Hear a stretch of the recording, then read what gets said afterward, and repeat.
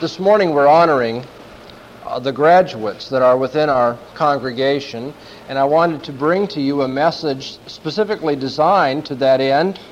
And so we're going to take a break from our series in 1 Peter this morning, and as well next week, as we have another topic to take up for the congregation, and consider for our reading in God's Word Revelation, the 20th chapter, verses 11 to 15. So please turn with me to Revelation chapter 20, where we'll begin our reading at the 11th verse.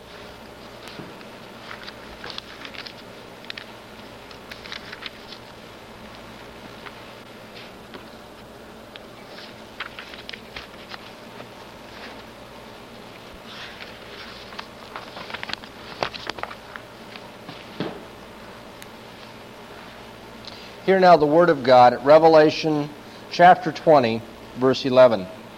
John says, "And I saw a great white throne, and him that sat upon it, from whose face the earth and the heaven fled away, and there was found no place for them. And I saw the dead, the great and the small, standing before the throne, and books were opened. And another book was opened, which is the book of life. And the dead were judged out of the things which were written in the books according to their works. And the sea gave up the dead that were in it, and death and Hades gave up the dead that were in them, and they were judged, every man according to their works. And death and Hades were cast into the lake of fire. This is the second death, even the lake of fire. And if any was not found written in the book of life, he was cast into the lake of fire." And thus far the reading of God's Word.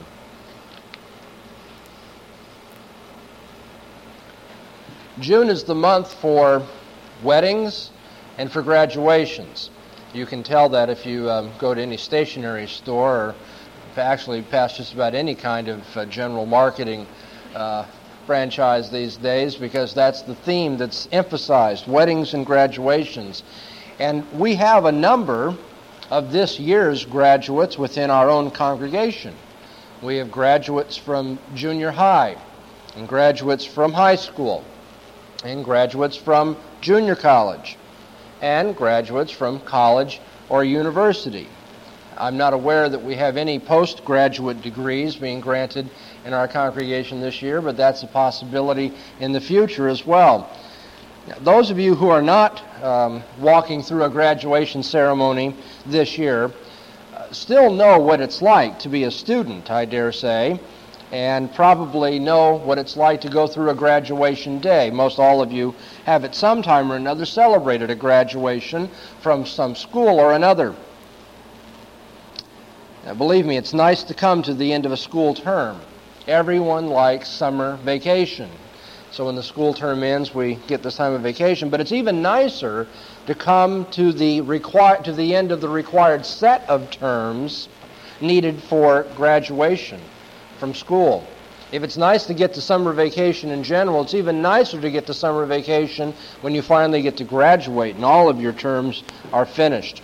You see, there's a satisfying sense of finality about that, of accomplishment and relief when graduation's finally upon you. And I can tell you, I know very well what such feelings are like. After all, I was a student for 25 uninterrupted years of my life, from kindergarten to the awarding of my doctorate. And in those 25 years, especially the last few, in those 25 years, I think I experienced every student emotion conceivable, from delight to dread. I learned in and out the life and the habits and the mentality, the schemes, the priorities and the practices of being a student. I was, if ever there was one, a professional student. And so you have standing before you this morning someone who knows what he's talking about when he talks about being a student and the relief of coming to graduation. An experience which is just etched upon my memory and upon my very soul, I think, is one which I had at 3 dramatic times in my life. The circumstances, the surroundings were all quite different, but the inner experience, the inner feeling was really quite the same, was identical in all 3 of these cases. It was the feeling of finishing my final exams in the last term of my work at some school. I have particularly vivid memories of that from my senior year in college, especially from my last days at Westminster Seminary, and then the moment that I had completed all the requirements for my doctorate at the University of Southern California. And it's hard to describe. I'm not sure I should even try. I don't think it can be communicated. But just try to get in your own mind what it would be like when you finally get to the end of studying for a couple of master's degrees or a doctorate, and to realize from this point on, nobody else owns my time. Nobody else can lay requirements on me. No one else can make me come forward and show that I know the material and inspect my study and require me to write a paper and grade my achievement and all that. I'm done. It's hard to describe the exhilaration that one feels, especially if you've been at it for 25 years. When I finished my doctorate, I thought to myself, well, that's it. I mean, no one can ever put me through an examination again. It's a tremendous feeling. And what you have to understand, and I hope recall from your own experience, at least in some limited way, is that a student lives continually under the awareness that a final exam is coming. That's the pall of gloom that hangs over every student's head continually until the term is over. There's going to be a final exam. And it's that awareness that shapes, it's that awareness that guides, it's that awareness that should correct, and that awareness that determines just about everything that a student will do with respect to the course of study in which he or she is enrolled. Just think about it. From the very beginning, shall I enroll for this course? Well, do I need it for graduation? Will it have a final exam? How tough are the requirements? Shall I attend class today after I've enrolled? Well, I mean, there is a final exam coming, and if I either have to get the notes or I have to go to class so that I'll be prepared for that exam. Should I pay attention to this discussion that's going on? Should I take notes on this particular discussion? Well, I can assure you, I know what students think because I've been a student, and now that I'm a teacher, repeatedly at the high school where I teach, my seniors will get into some really complicated discussion, and about halfway through, some meek little girl will raise her hand and say, Dr. Bahnsen? I say, yes. I say, is this going to be on the final exam? It's not important whether we get to the answer or not. The importance is whether we're going to have to give this on the final exam. Should I pay attention? Should I take notes? Will this be on the exam? Is this material important? The importance of material is usually judged by a student by whether it's going to be on the final exam. I think sometimes the most important things for the soul of the individual that I'm teaching may be off the record sort of thing, or off the podium anyway. They're not in my notes, but I'm saying something that really hits something that's a life and death issue, and then I'll have somebody say, well, but is that going to be on the exam? People determine the importance of material by the examination. Should you read this article, this assigned book? Should you do these problems out of your textbook? Well, is it going to be on the final exam?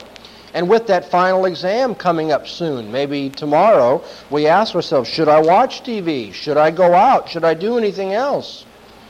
Should I bother to commit this material to memory? What is it I can forget about this course? All of these questions from beginning to end are determined by what? The final exam.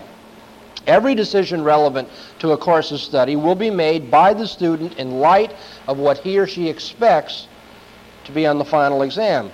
And this can become oppressive. It can become a burden to be lifted, a slavery to be escaped.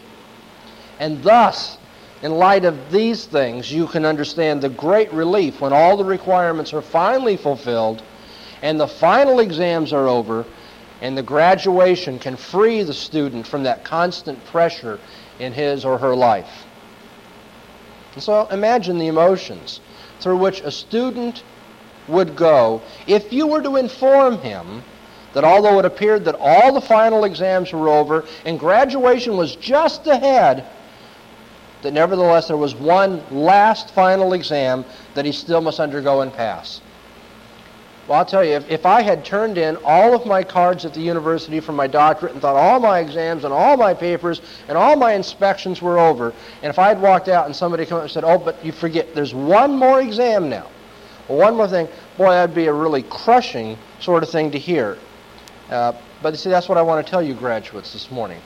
Whether it has a crushing effect on you or not, you must realize that there is one last final exam through which you must go. Everyone else must go through that same final exam. It's not a final exam so that you'll get out of high school or get out of college or junior high or whatever. It's an exam that everybody's going to go through. And even though the diplomas have been awarded, there's still going to be that last final exam to keep before our eyes. One more day of testing and inspection lies ahead. Revelation, the 20th chapter, verses 11 to 15, speaks of that great and final judgment of God, through which every single one of us must pass. And we must be careful to live our lives in light of that coming day of final examination. I think it's interesting, if I might speak to you for a moment about a philosopher whose name was Ludwig Wittgenstein, perhaps the best-known linguistic analysis philosopher of the 20th century. In the last 30 years, the biggest name in philosophy. Wittgenstein once said that the reason he could not be a Christian is because he could not live constantly with the thought of the final judgment before his mind. As he saw it, a Christian is somebody who lives his or her life constantly aware that God will judge us, that God will judge our every action, word, and thought. And Wittgenstein said he just could not live with that pressure of the final exam always being upon him. But it's that final exam that I want you graduates, and all of you who have graduated maybe in other years as well, to keep before your minds this morning. I'm going to ask you 3 questions as we consider this final examination that God's going to be giving us. First of all, what has made your learning possible? Now, some of you today, or in the past, have graduated from schools which were not Christian schools. Even those of you who go to Christian schools, however, may not have had set before you, in the way that you ought to have had set before you, the foundation for learning. The Bible tells us much more than most people realize about the nature of knowledge and how we acquire it. Proverbs 1:7 tells us the basis for all knowing. Proverbs 1:7. If you have your Bibles, you might be prepared to be turning back and forth to some verses as we do a little study together this morning. The fear of Jehovah is the beginning of knowledge, but the foolish despise wisdom and instruction. The head of knowledge, the rosh of knowledge in Hebrew, the head, the chief part, what we would call the basis in our idiom of knowledge, is the fear of the Lord. Those who do not reverence God and see themselves as living in God's universe and under the controlling hand of God do not have a basis for learning anything. In Colossians 2:3, Paul says, in Him, in Christ, are deposited all the treasures of wisdom and knowledge. So whatever is known about atomic fission, and whatever is known about the cure of polio, and whatever is known about geometry, and American literature, and philosophy, and geography, and history, whatever is known about any field has its basis in Jesus Christ as the creator of heaven and earth and as the sovereign controller of all things and the judge of all mankind. It's the word of Jesus Christ that gives us a world and life view and outlook on all things that makes learning possible. Or consider Psalm 36, verse 9. The psalmist says in Psalm 36, the 9th verse, "For with thee is the fountain of life, in thy light shall we see light."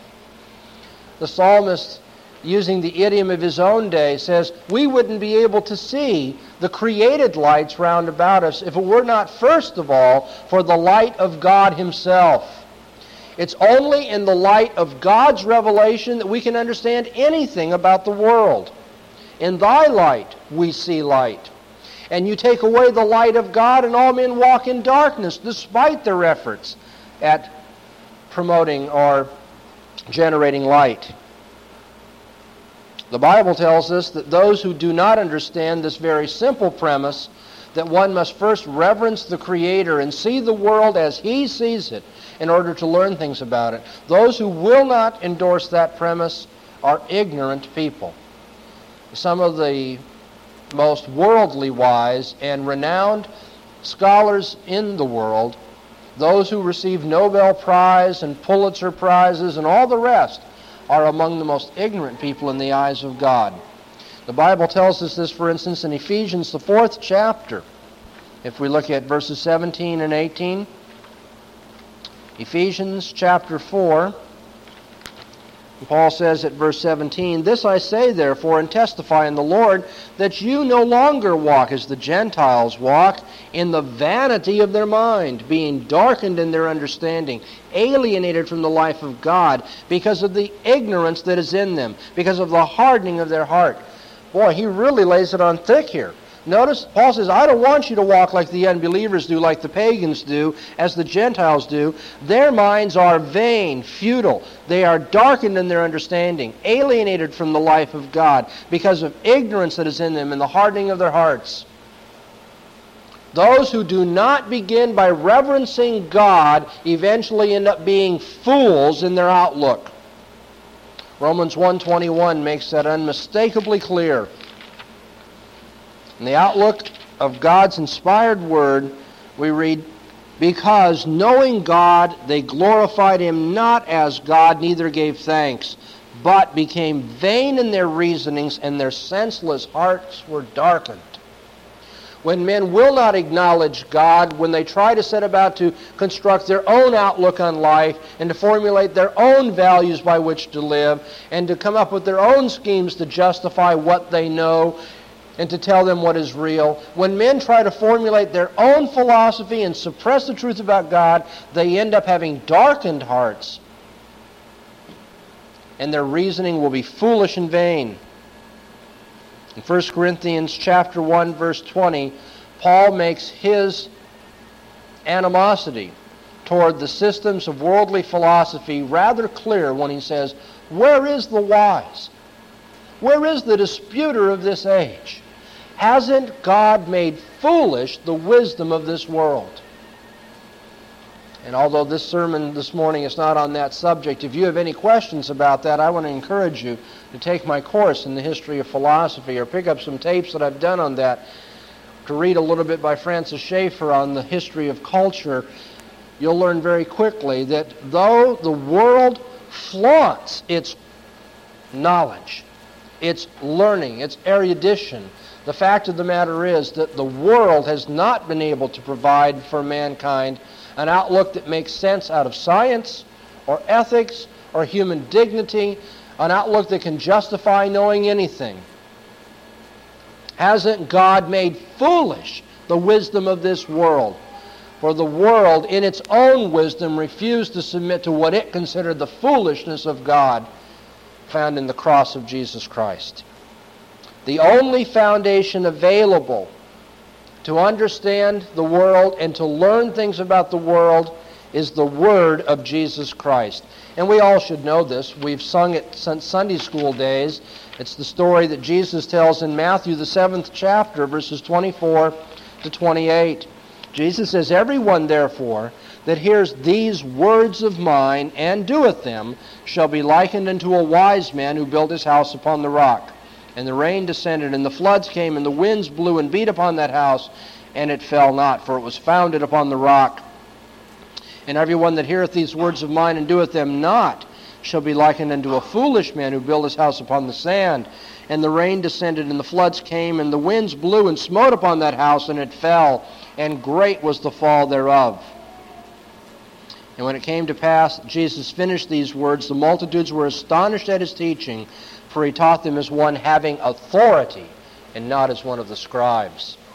Jesus says, if you want to have a foundation for your life, for your philosophy, for your outlook. You must build upon my words. And if you refuse to build upon my rock words, you're a fool. And great will be the destruction of that house that you're building. And so let me come back to my question to you graduates, either in this year or in previous years, to all of you. What has made your learning possible? How do we know anything about the world? How do we have any moral standards by which to live? How can we be sure of anything at all if it weren't for the fact that we first know God through His Son, Jesus Christ? But I have a second question for you. Having seen that it's God that makes possible everything that we learn, to what use will we put our learning as graduates? To what use will you put this learning that you have? We find in Genesis, the first chapter, verses 26 to 28, something called by the theologians the cultural mandate. The mandate to develop culture to the glory of God. Genesis 1, verses 26 to 28, and God said, "Let us make man in our image after our likeness, and let them have dominion over the fish of the sea, and over the birds of the heavens, and over the cattle, and over all the earth, and over every creeping thing that creepeth upon the earth." And God created man in His own image. In the image of God created He him. Male and female created He them. And God blessed them. And God said unto them, "Be fruitful and multiply, and replenish the earth, and subdue it, and have dominion over the fish of the sea, and over the birds of the heavens, and over every living thing that moves upon the earth." From the very moment of man's creation, God expected him to learn about the world, and to make special use of that learning, use that's called dominion, to have dominion over the world, to subdue the world, to make every aspect of what we know about the world, whether it be about the birds and the lions and the giraffes, or about nuclear fission, or about American literature, everything we know about the world and every aspect of man's life is to be made to serve the purposes of God, to glorify God, and to advance His kingdom in the world. All knowledge is to serve the ends of God's kingdom and glory. And thus, Paul can say in Colossians 1, verse 18, that in all things, Christ is to have the preeminence. That's a terrific motto, it seems to me, for education. In all things, Christ preeminent. Christ is the reason that I learn about geography and history. Christ is the reason I learn about philosophy and literature. Christ is the reason that I learn about math and physics or computers or whatever it may be today. Christ is to be made preeminent in all fields of endeavor, and it's for His sake that we learn whatever we learn. In 2 Corinthians 10:5, Paul says that every thought is to be made captive to the obedience of Christ. Every thought. Not just our thoughts about vaguely religious subjects, or, if you will, broadly religious interest about God and about worship and about Sunday and about the Bible and meditation and evangelism. No, but Christ is to be obeyed when I think about money. And Christ is to be obeyed when I think about what is real and what isn't real, when I philosophize. And Christ is to be obeyed when I think about geography, or politics, or family life, or physics, or science, or origins, or anything else. So that in our classrooms, we should have written from the blackboards to the volleyballs, Christ preeminent. That's why we live, that every thought we have might be made obedient to Him. In 1 Corinthians 10:31, Paul says, "Therefore, whether you eat or drink or whatever you do, do all to the glory of God." Even the way you tie your shoes. Even the reason for which you tie your shoes. Even your selection of shoes to wear. Even where you go in those shoes and what you do. And everything you do, whether you eat or drink, do it to the glory of God. For you see, God is expecting a return on His investment. Remember, graduates, whether of this year or previous years, remember, graduates, God made you. God made you for a purpose. And God gave you a mind. a good, sound mind. And God has provided in His Word, and especially in His Son, a basis for learning things. And God has given you abilities so that you may learn, and you may exercise certain things in this world and accomplish certain things. And God, therefore, has invested a lot in you. And God now wants a return on that investment. Jesus makes this unmistakably clear. In Matthew the 25th chapter, the well-known text having to do with the talents. That's an interesting pun that we have in English. The word is talent, referring to a unit of financial measurement. It's a weight of money in the ancient world, but it comes over in English, talent. We think of an ability. And of course the application is to talents in that second sense as well. But look what Jesus says. I think sometimes we know the story vaguely, but we don't pay attention to the details. For it was as when a man going into another country called his own servants and delivered unto them his goods. And unto one he gave 5 talents, to another 2, to another 1. To each according to his several ability, and he went on his journey. And then, of course, the one with the 5 talents goes out and trades, and the one with the 2 goes out and trades, and they double their investment. When the master comes back, he calls them to an accounting. And he's pleased with what they've done. And he rewards them further because they have brought back a return on his investment. But I want you to notice especially the words now to the servant that was not going to bring in a return on the Lord's investment. Verse 24. And he also that had received the 1 talent came and said, Lord, I knew thee, that thou art a hard man, reaping where thou didst not sow, and gathering where thou didst not scatter. And I was afraid, and went away, and hid thy talent in the earth. Lo, thou hast thine own. But his Lord answered and said unto him, Thou wicked and slothful servant, thou knewest that I reap where I sowed not, and gather where I did not scatter. Thou oughtest therefore to have put my money to the bankers, and at my coming I should have received back mine own with interest. Take ye away therefore the talent from him, and give it unto him that hath the 10 talents. For unto every one that hath shall be given, and he shall have abundance. But from him that hath not, even that which he hath shall be taken away. That's where we usually end the reading mentally. But Jesus now adds, And cast ye out the unprofitable servant into the outer darkness. There shall be the weeping and the gnashing of teeth. Common gospel image for hell. And Jesus says to those who will not give a return on God's investment, and you shall be cast into the outer darkness. You are unworthy of the kingdom of God if you take all these privileges, all these benefits, this foundation for doing something for the sake of God's glory in the advance of His kingdom, and if you don't do so, then you don't belong to His kingdom in the first place. And so, graduates, this morning, I ask you first, what has made your learning possible? And I ask you second, with what or for what purpose will you use that which you have learned? To what use will you put all of this knowledge that you have now gained? The third question I have for you is, in light of these 2 things, are you ready for the final exam? Are you ready for that final exam over what you have learned by God's grace? Paul says in Romans 14:12, So then each one of us shall give account of himself to God. Who is going to be the proctor and the reader of our final exams? The Bible says Jesus Christ. For all judgment has been delivered into the hands of Jesus Christ Himself. Acts 17:31 says, God has given testimony to all the world by the resurrection that this man will judge every other human being.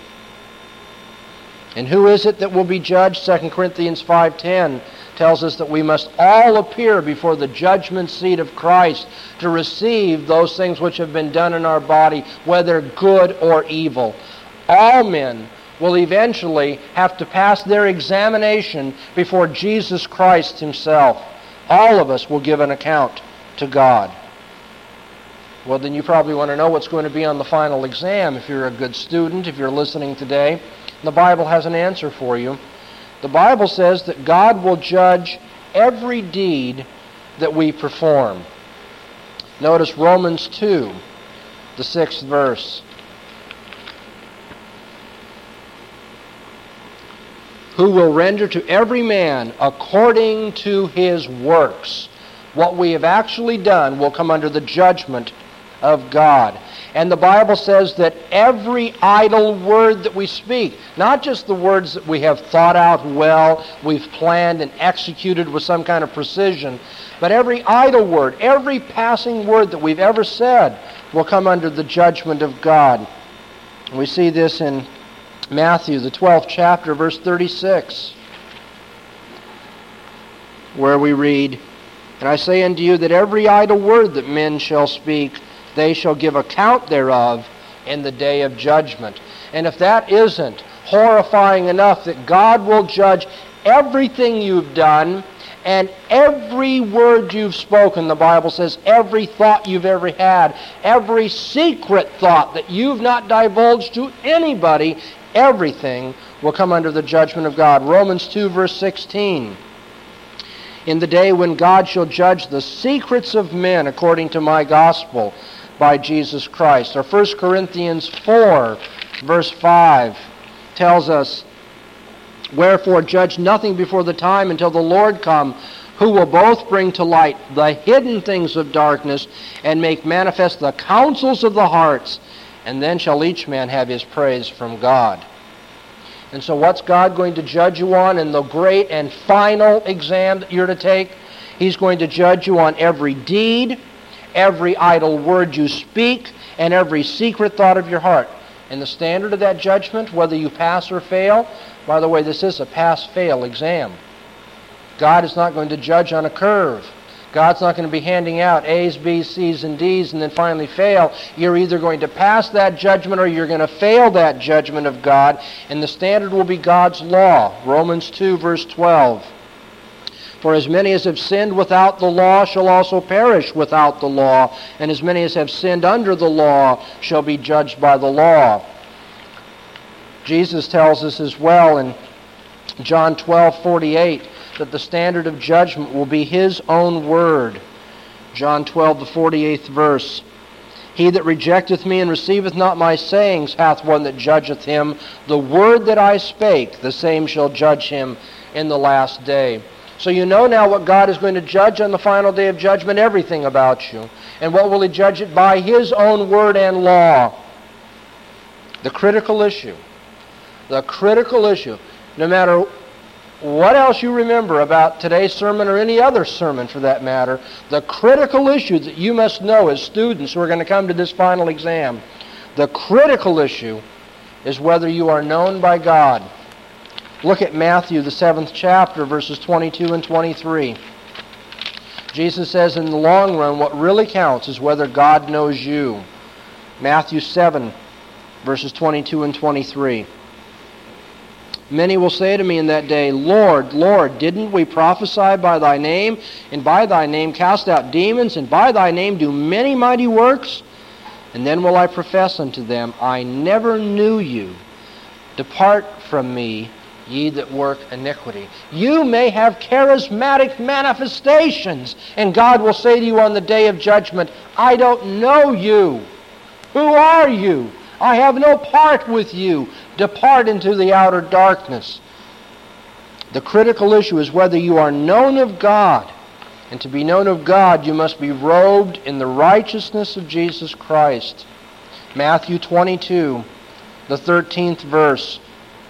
Jesus tells a parable about the marriage feast and the slighted invitation, but after the marriage feast is filled, we find that there's someone there at the marriage feast that is not wearing the provided wedding garment. Verse 12, "And he saith unto him, Friend, how camest thou in hither, not having a wedding garment? And he was speechless. Then the king said to the servants, Bind him hand and foot, and cast him out into the outer darkness, and there shall be the weeping and the gnashing of teeth. For many are called, and few are chosen." The critical issue is whether God knows you, because you are robed in the righteousness of Jesus Christ, that robe of righteousness which He alone can provide. Or to put it another way, the critical issue is not so much what you have learned in terms of the books, but what God's book will have about you. In Revelation, the 20th chapter, we read, "And if any was not found written in the book of life, he was cast alive into the lake of fire." The critical issue is going to come down to whether you know Jesus Christ as your Lord and Savior, and whether you've given your life to His service. The Bible says even the quality of our work, if we belong to Jesus, even the quality of our work is going to be inspected by God. One more text here, 1 Corinthians chapter 3, verses 12 to 15. Paul says, "But if any man builds on the foundation gold, silver, costly stones, wood, hay, stubble, each man's work shall be made manifest. For the day shall declare it, because it is revealed in fire. And the fire itself shall prove each man's work of what sort it is. If any man's work shall abide which he built thereon, he shall receive a reward. If any man's work shall be burned, he shall suffer loss. But he himself shall be saved, yet so as through fire." We learn here that even if we are Christians, our works will be inspected by God, and it will be conceivable that our works will be utterly consumed in the fiery day of judgment, so that the man's works are consumed and he will suffer loss, yet he himself will be spared from the final judgment. But the works that we perform are going to be evaluated too. And if you want your works to be found acceptable, Paul tells us how in verses 10 and 11 of the same text. "According to the grace of God which was given unto me, as a wise master builder, I laid a foundation, and another buildeth thereupon. Let each man take heed how he builds thereon, for other foundation can no man lay than that which is laid, which is Jesus Christ." And so if you are right with God, if you have the righteousness of Christ as your robe of acceptance, and if God will accept you on the final day because you are known by Him as one whose name is written in the book of life, still you must labor diligently, consistently, faithfully, and hard to see to it that the works you've performed are costly, like stones that are valuable, or gold or silver, not like wood, hay, and stubble that will be consumed on the final day of fiery judgment. And to be sure of that, make sure that everything you do is laid upon the foundation of Jesus Christ and done by the grace of God that is given us.